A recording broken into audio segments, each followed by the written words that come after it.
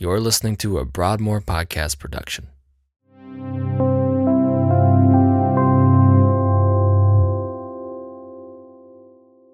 In today's message, Pastor Josh Brady preaches from Philippians chapter 2, verses 19 through 30, as we continue through Paul's letter to the church in Philippi. We pray that God would use His Word to strengthen and challenge us today as we seek to become more like Jesus. Well, good morning, church. How are we? Great. If you have your copy of God's Word, would you open to that passage that was so incredibly well read? Thank you so much for reading for us today. Philippians chapter 2, verses 19 through 30. David and I were talking just prior to the service this morning, and so when his son said, "Dad, I'd like to read the passage today. Do you think it's going to be long?" Dave was like, "Surely it's not going to be long." It was long today.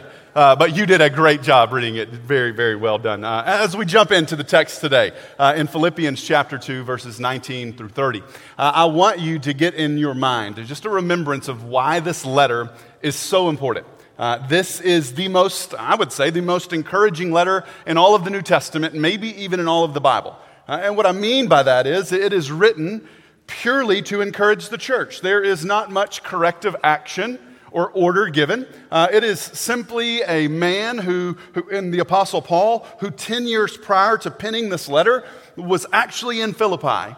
He and Silas, if you go back to Acts 16, you can see that unfold and how God sovereignly moved them all across Asia, and they get to Philippi, that's Greece, modern-day Greece, and they plant this church, and it is vibrant through the work of Lydia and the Philippian jailer and the former demon-possessed girl, and God births this church that legitimately puts the world upside down. And so 10 years have passed, and the church has continued to thrive. And so now Paul is writing a letter to bring encouragement to these brothers and sisters, to say, well done for what you've done, but also continue on in the call on your life. And I would pray that would be our reminder every day. We are thankful for the attaboys and the attagirls that the Father gives to us through the Spirit's affirmation in our life, through brothers and sisters in our life, but to remind us that our Christian work is never done on this side of eternity. Nobody ever retires from Christian work until we go home to glory or Christ brings us there. And so with that, we need the same encouragement. Yes, we are thankful for God's faithfulness in the past and in the present. Oh, but church, can we be in awe of God's faithfulness for the future? And so as we do that, there's a question that kind of comes to my mind this morning. It may be a strange question, but let's see where it goes, okay? If you were walking around kind of however you do life, whether that is working or school or activities or retirement, whatever that is, and you walked up on somebody or some group of people talking about you, what would they be saying? When people begin to bring your name up in conversation, do you think it is something positive, something negative, or something neutral? Let's take it a little bit more strange. If this afternoon we were preaching your funeral, and we get to the moment of the eulogy. That eulogy literally means to speak well of. And we get to this moment in the service, and we begin to talk about you and the life that you lived. What would we say? What would you hope would be said? Of course, as a believer, my prayer for you and for myself would be that person, that I, Josh, loved the Lord God with all of his heart, soul, mind, and strength, and that he loved his neighbor as himself. And I pray that maybe that would be your desire as well, right? So in theory, we would want people to believe about us that we took this book seriously, and the Savior in which it speaks of, and the kingdom for which it stands. That's what we would desire, that people would know about us, right? Well, as we continue on today, we are going to see a picture of two brothers. Not biological brothers, but brothers in the faith. One's name is probably one that you have heard of before in the Scriptures. He actually has a couple of letters written to him from the Apostle Paul. His name's Timothy. And then there's going to be another brother in the faith named Epaphroditus. And the beauty of these two is they are being encouraged to the Philippian church to become aware of their life and their leadership is Timothy, they've really never laid their eyes on, more than likely. But Epaphroditus, they had. Because Epaphroditus, as we're going to see in just a moment, is actually a missionary who was a part of their church and had been sent out to go serve with the Apostle Paul. And all this time later, Epaphroditus is about to return home with some incredibly encouraging news. And so as we look to our text today, my encouragement for you is as we see some of the descriptors of Timothy and Epaphroditus and even the Apostle Paul and what he speaks about himself, these are going to be the characteristics of a man, or I would even say of a person who loves the Lord their God with all of their heart, soul, mind, and strength.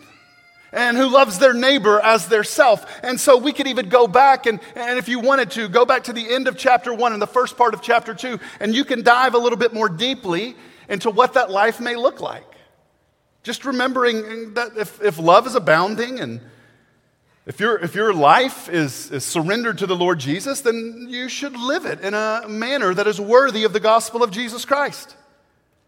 If you have any encouragement in Christ, any comfort from His love, any participation in the Spirit, any affection and sympathy, then we all should have the mind of Christ, being of the same love and full accord in one mind, with no selfish ambition, no vain conceit, in all humility, considering others as more important than ourselves, obedient to Christ's word, not grumbling or complaining, holding fast to the word of truth, and rejoicing even in the suffering that we are going to face whenever we are obedient to God's call on our life.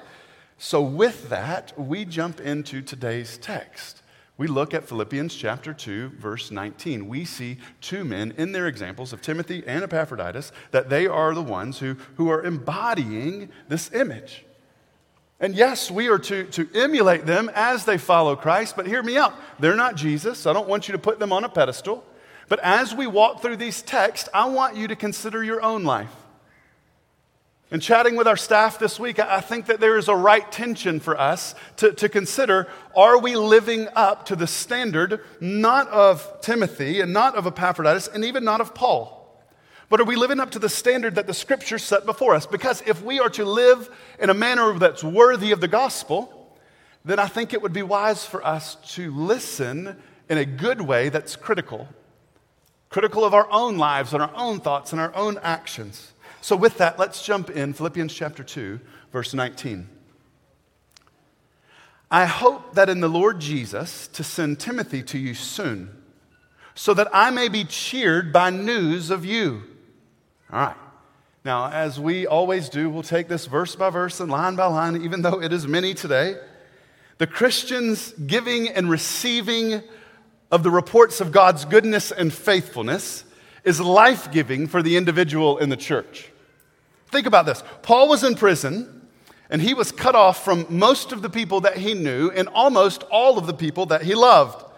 And he wanted to hear about the Lord's work so much that the thought of the church in Philippi, the church that he helped plant 10 years earlier, he just desired to know what those brothers and sisters were doing, how the Lord was being faithful to them, how He was walking with them, that he was willing to send his closest and his best friends to go check it out. When Christians talk about the way that they see God being faithful, when they see God moving around them, there is a shared joy that is expressed. So church, here would be some encouragement for us in our daily life. Don't hide the good stuff from brothers and sisters around you. I know we live in a world that this question seems just kind of everyday run of the mill. And here's the question that we'll hear all the time. Hey, how you doing? Hey, how's it going? Hey, how's life? And I'm so thankful that this week in asking that, I have been intentionally asking that to different people that I would see in church or out in the community or different places. I'm thankful for the pause. And one guy, as we were sitting, said, "Do you really want to know?" And I said, "I don't know now." "Yes, I do." And in that moment, even in the greatest of joy or the deepest of sorrow, there was great joy in the faithfulness of the Father. That if I had not asked that question and if that brother had not responded, we would have both missed out on. There is great joy when Christians come together and they actually give a good and faithful report of what the Lord is doing. Listen to me. That doesn't mean everything that has to be sunshine and rainbows all the times. For in the faith, It is usually in the darkest of days that God's grace shines the brightest. And so for us, church family, when you have an opportunity to give a good and faithful and accurate report of God's faithfulness, do it. Don't hide the good stuff. Don't be shy with the glory of God. Talk about it early and often. Is this part of your everyday conversations? Or is this just conversation reserved for the church building? Maybe it's not even reserved for this space. For in this space, you come and you expect a few songs to be sung, an opportunity to give a tithe and an offering, and then an opportunity to hear God's word preached to you, and then you are out and you never really interacted. Maybe you reserve that for the life group setting that's either before or after this hour. My encouragement to you, and I know, and I get it. My encouragement to you would be this. This is not just church, this. Church is not just a sacred hour a week. It can't be. Church has to be life for us. For church is more than the building and it's more than the service. Church are brothers and sisters who are united in Christ Jesus for the glory of God and the good of those that are around him. And so when you have an opportunity to gather with your brothers and sisters, here would be my encouragement to you. Come early and linger after. That in that you would have an opportunity to share this joy with one another. So is this part of your everyday conversation? If not, what's the disconnect? What stops you when somebody says, hey, how are you doing? Sometimes, and legitimately, I've been there, sometimes it is, well, I really don't have time to get into it, so it's great, I'm great, everything's great. Or it's bad, everything's terrible, the world's falling down, I gotta go. What if, Christian, in our schedule, in our phone, in my Outlook daily planner, what if I didn't schedule every minute to the next meeting? What if we didn't schedule everything to the next thing where we never had margin for God to do something big in our life or to use us to do something big in the lives of others?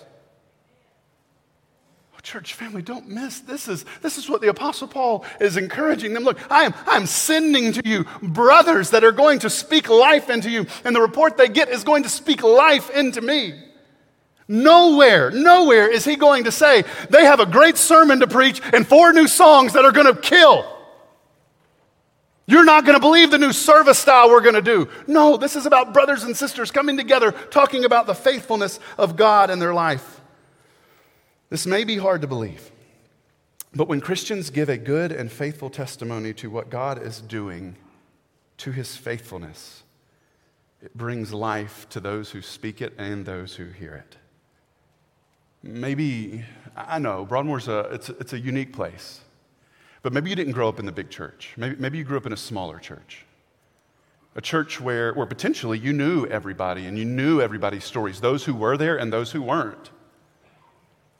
And I know we have them here, but in a church setting, there's always a group called shut-ins. It's a group of people who, for whatever reason, they can't get out of their house. They're shut in their own house or their own hospital room or their own recovery facility. And honestly, and if you were to sit and you were to talk with them, what they desire more than anything else isn't the latest sermon or the new worship set that you're going to do or the new trends in church. They want you to come and sit and talk and to stay and to linger. I don't think that's just true of shut-ins. I think that's true of every follower of Jesus Christ, for in that moment we are reminded that we are incredibly not alone. That we have people who are going to walk with us, those who are sick, those who are hurting, those who are troubled. They just want somebody to come and sit with them. Yes, a sermon might be good. Yes, songs might be encouraging, but it pales in comparison to when another brother and sister comes and sits right next to them and is just there. In seminary, we learn the phrase, the ministry of presence. Dr. Janine Bozeman, she passed and went to be with the Lord a little over a year ago. She was absolutely the best professor I had at New Orleans Baptist Theological Seminary. And if you've ever been there, you knew that Dr. Bozeman hung the moon. She had this phrase about the ministry of presence. She was a social work professor, but her skill was in the ministry of death, loss, and grief. That is why I did the master's I did and the doctorate that I did because of Dr. Janine Bozeman. She would say in the ministry of presence, it's pretty simple. And if you mess it up, I'm going to come and twist your ear off. That's what she said. She said, show up and shut up. She said, a lot of times, preachers, you have a problem with that because you just want to fill the time with your words. They're not good. Show up and shut up. And in that moment, you have an opportunity to be in the ministry of presence where you are there and you sit with somebody. And when you speak, hear me out. It is not your, well, I think this or I think you should do this. We're not giving advice. We're just listening. We're hearing where they are and what they're going through. You're affirming where they are and you just sit with them. That's what the Apostle Paul is desiring here for himself and those that he is writing to. So he continues on. Look at verse 20 and 21. He's still talking about Timothy here, his compassion. For I have no one like him who will be genuinely concerned for your welfare. For they are all seeking after their own interest and not those of Jesus Christ. So for Paul to make this statement, he would have known that the people receiving Timothy would be suspicious upon his arrival. And that's a good thing, right? Here's why it's a good thing. They weren't going to blindly listen to someone or follow someone that they didn't know. Church family, neither should we. So he says, essentially, look at their life. Here's some good questions to ask. And he's going to fill in the questions, the answers to these questions here. But here are good questions for us to ask when people come and sit with us, or when people come and speak to us, or when people come and preach to us, or say, follow me as I follow Jesus. See if these questions, how they're going to be answered. Number one, why are you here? Like legitimately, why did that person show up? What do you care about most? Whose interest are you really seeking? Is Jesus your main passion? So that would be questions that he is going to answer about Timothy. Look at verse 22. But you know Timothy's proven worth, how as a son with a father, he has served with me in the gospel.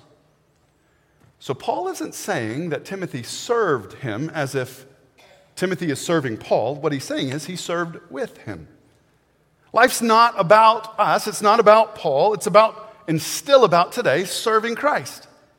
So the truth of this verse that stuck out to me most powerfully this week is this. When trying to convince the Philippian church that Timothy is trustworthy and true, the only resume that Paul uses to speak about Timothy is his service in the gospel ministry.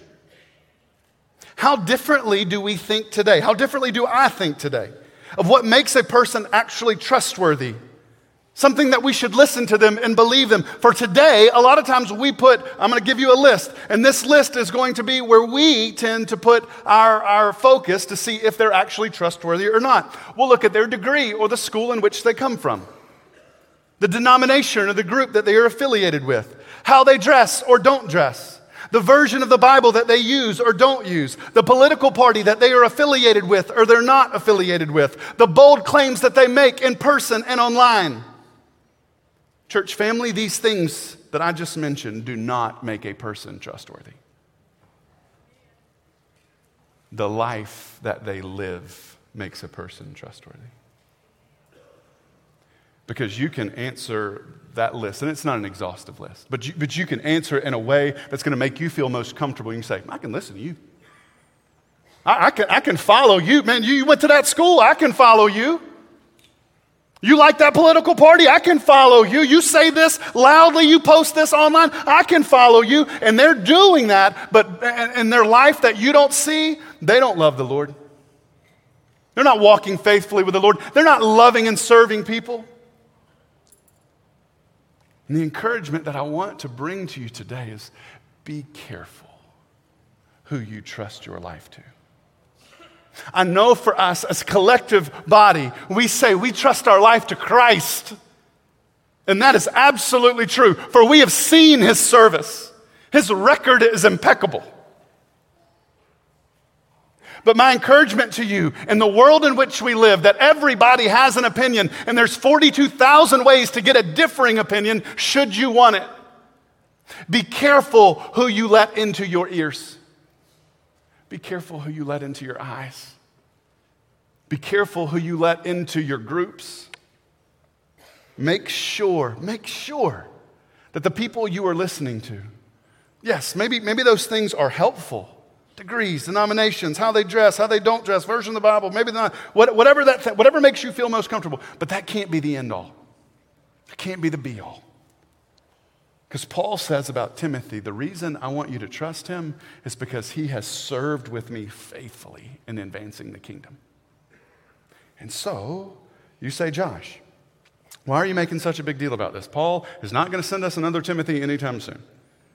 It's true. We generally know the people who are speaking and teaching us here at Broadmoor. And that is true. I'm thankful for that. But what about the books we read? The podcasts we listen to? The other churches or ministries that you watch, but we know nothing about who they are and what they're about? The other groups or studies that we attend? Don't mishear me. I'm not saying they're wrong or bad or that you shouldn't be a part of them. What I'm saying is be careful. Just because they look the part, with all the trustworthiness checks that I just mentioned above, doesn't mean that they're actually trustworthy. So whatever we do, look at their life, who they are, where do they live. And I don't mean like house or subdivision, but I mean like are they living and ministering in the context in which they live, or is ministry a job for them where they go in and minister and then go back home and don't? All right, so now this may have felt a little bit more comfortable because it felt like we are going to scrutinize those from a distance. How about we flip the glass and we look at ourselves? Are you ready? Less comfortable, I promise, but good. If we were to take ourselves and you begin to explain to others why you should be so trustworthy, what would you say? Like if you were to look at other brothers and sisters and say, look, I am with you. I am following the Lord Jesus. Look at my life. My life is going to prove what I believe. What would your life prove this past week? What would your life prove this last month, these last 6 months? Now, hear me out. Nobody in here is perfect. How do you know? The Bible tells me so. I'm not perfect. I'm telling you right now in front of you. But there has to be this contention, this tension in our life where we are contending for faithfulness, even in spite of our brokenness. And so with that, the Apostle Paul is saying to this church, look, I want you to receive Timothy. He is a good and faithful brother. He has something good, something worthwhile to preach to you, to encourage you with, and he is going to bring me something in return. Look at verse 23. Paul is all in on this church. He loves them so much. Verse 23. I hope, therefore, to send him just as soon as I see how it will go with me. Verse 24. And I trust that in the Lord, that shortly I myself will come also. Paul says, look, he's going to soon show up, and I hope I get to be there with him. I'll be there shortly. Paul loved Timothy. Timothy loved Paul. Young Timothy found a leader who exemplified Christ in Paul, and he gave his life to learn from him. And the way that Paul describes it, much like a son learns from a father. And the church has never been the same since. So another question I think it's worth asking this morning for us. If Timothy is this guy who's going to be built up and encouraged to go out to encourage the church, encourage brothers and sisters, and to advance the kingdom around the world, starting in Philippi, right? Because he had surrendered himself to the Apostle Paul's teaching, because he had been built up in that way, to be built up to be sent out.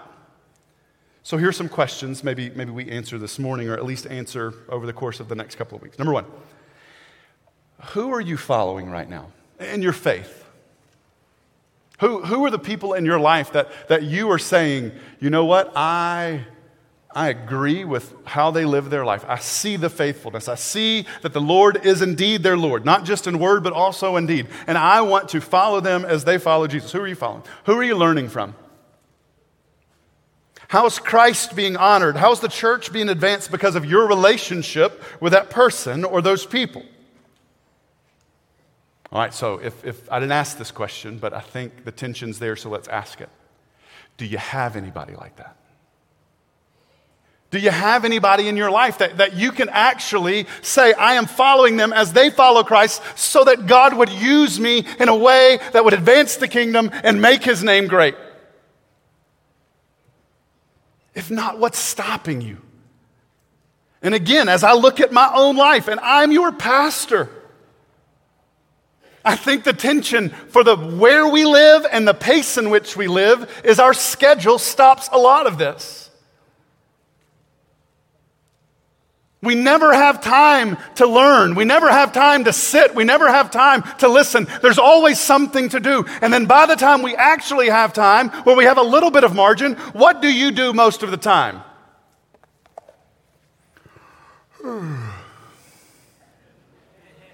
Just me? Cool. We are so exhausted and burned out that any of the margin that we have is not for gospel use. But God has given us an opportunity to see that and to redeem that, to see that we are created for relationships, and those relationships should be incredibly strategic.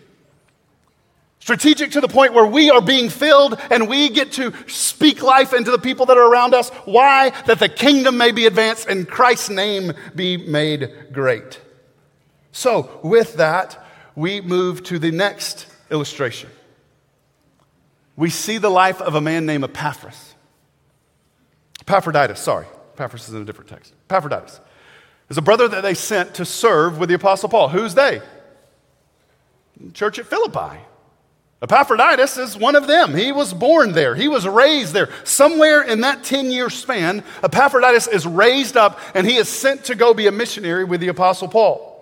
Now, to be clear, his name is important.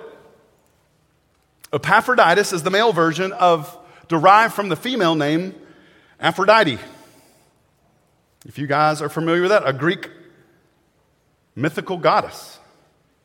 So we know that by his name he was a Gentile. And this relationship dynamic with the Apostle Paul is heightened because of this understanding. Why? Because Paul was a recovering radical Pharisee. Pharisees did not like Gentiles. They often referred to them lovingly, not, as Gentile dogs. And to be fair, Gentiles really didn't care much for Pharisees. So only God can put these two together, working side by side and making this relationship grow to what it is. Paul doesn't think as Epaphroditus as a Gentile dog. Listen to how he describes him. Look at verse 25. I have thought it necessary to send to you Epaphroditus, my brother, and fellow worker, and fellow soldier, and your messenger, and minister to my need. Notice again how Paul describes Epaphroditus' trustworthiness. Not degree, not school, not work history, but kingdom service. He's a fellow worker, a fellow soldier. He is one from you. He is your messenger. And he's a minister to my need. Paul explains why their missionary is returning home to them. Verse 26.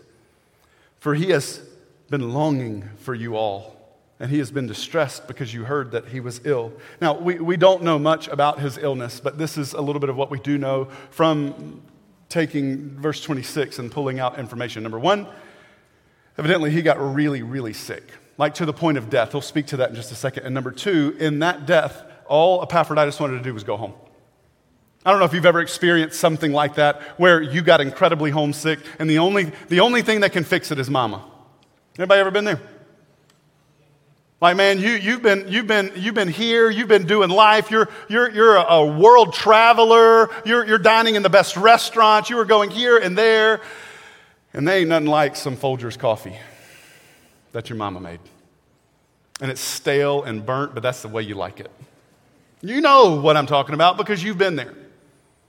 I was thinking this week, the reason that in a world that we can get all the best coffee in the world, and the reason we buy Folgers every week has nothing to do with its taste.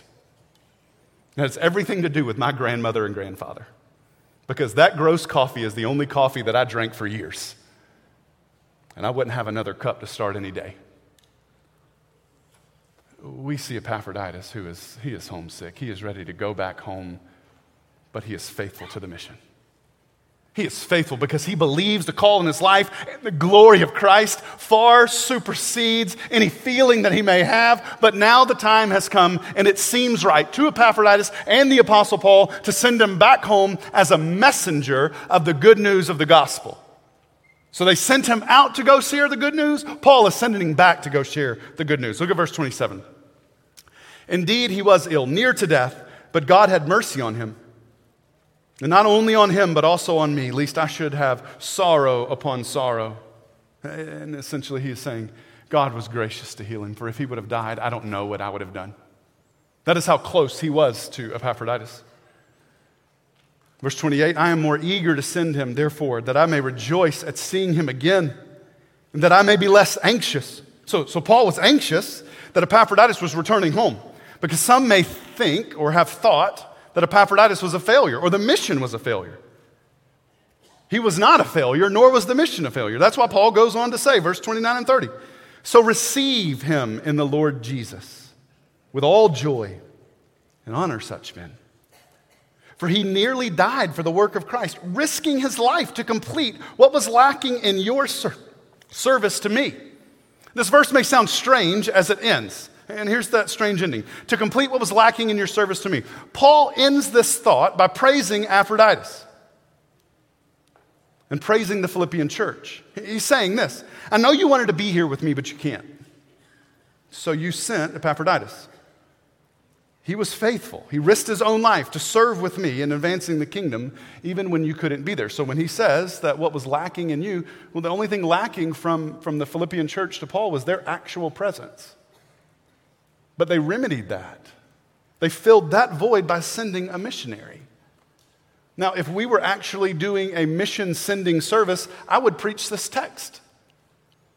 Because we understand that it is our mission as the church to go into the whole world and make disciples. But sometimes we just can't physically do that right now in this season, but we can send missionaries from among us.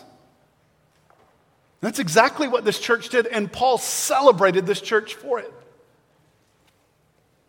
So as our worship team comes back up and we move into our response time,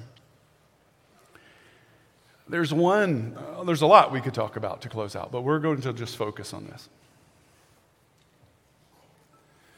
The Apostle Paul loved the Lord with all of his heart, soul, mind, and strength. And he loved people incredibly well. Even when they were beating him, maligning him, hurting him, threatening to kill him. Paul also loved these two brothers, Timothy and Epaphroditus. He was greatly encouraged by their friendship and their presence, and he could have kept them to himself, but he didn't. They were the Apostle Paul's best, both personally and missionally. And he chose to send them out for the sake of Christ. So here's a question I would ask that comes from reading this text. What is our best? What are the things that we love the most?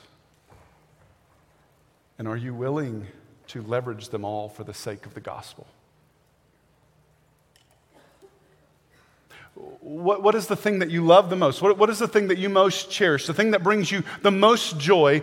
And are you willing to leverage it? And by leverage it, I literally mean whatever God desires. I'm not even going to presume what God desires for you in your best.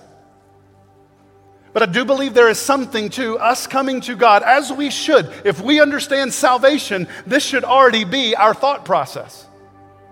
We don't belong to ourselves, we belong to Him. We were bought with a price. And so with that, we take our life and everything that is in our life, and we say to the Lord Jesus, it is yours. Use it however you see fit. And I know a lot of times we become fearful in that because we think somehow, some way, if we ever muster those words, then, and I don't know why we think this way, but I know we do because I do. That if I muster God, use my life any way you see fit, that somehow God's in heaven saying, ha, got him now I got to use him in all the hard places. He's going to hate it. God is good. He is loving and He is faithful. God may send you to the hardest places, but hear me out. The people that go to the hardest places are generally the most joy-filled people. Why? Because God is with them. But God may not send you to the hardest places. Well, He may not send you to the hardest places in the world. Maybe the hardest place is right here in Madison.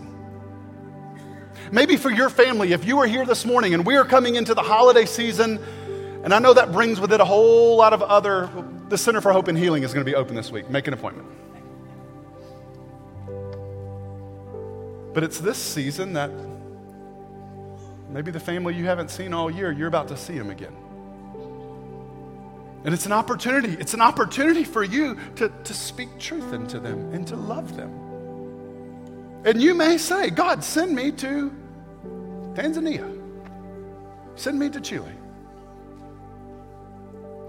Anywhere but Madison.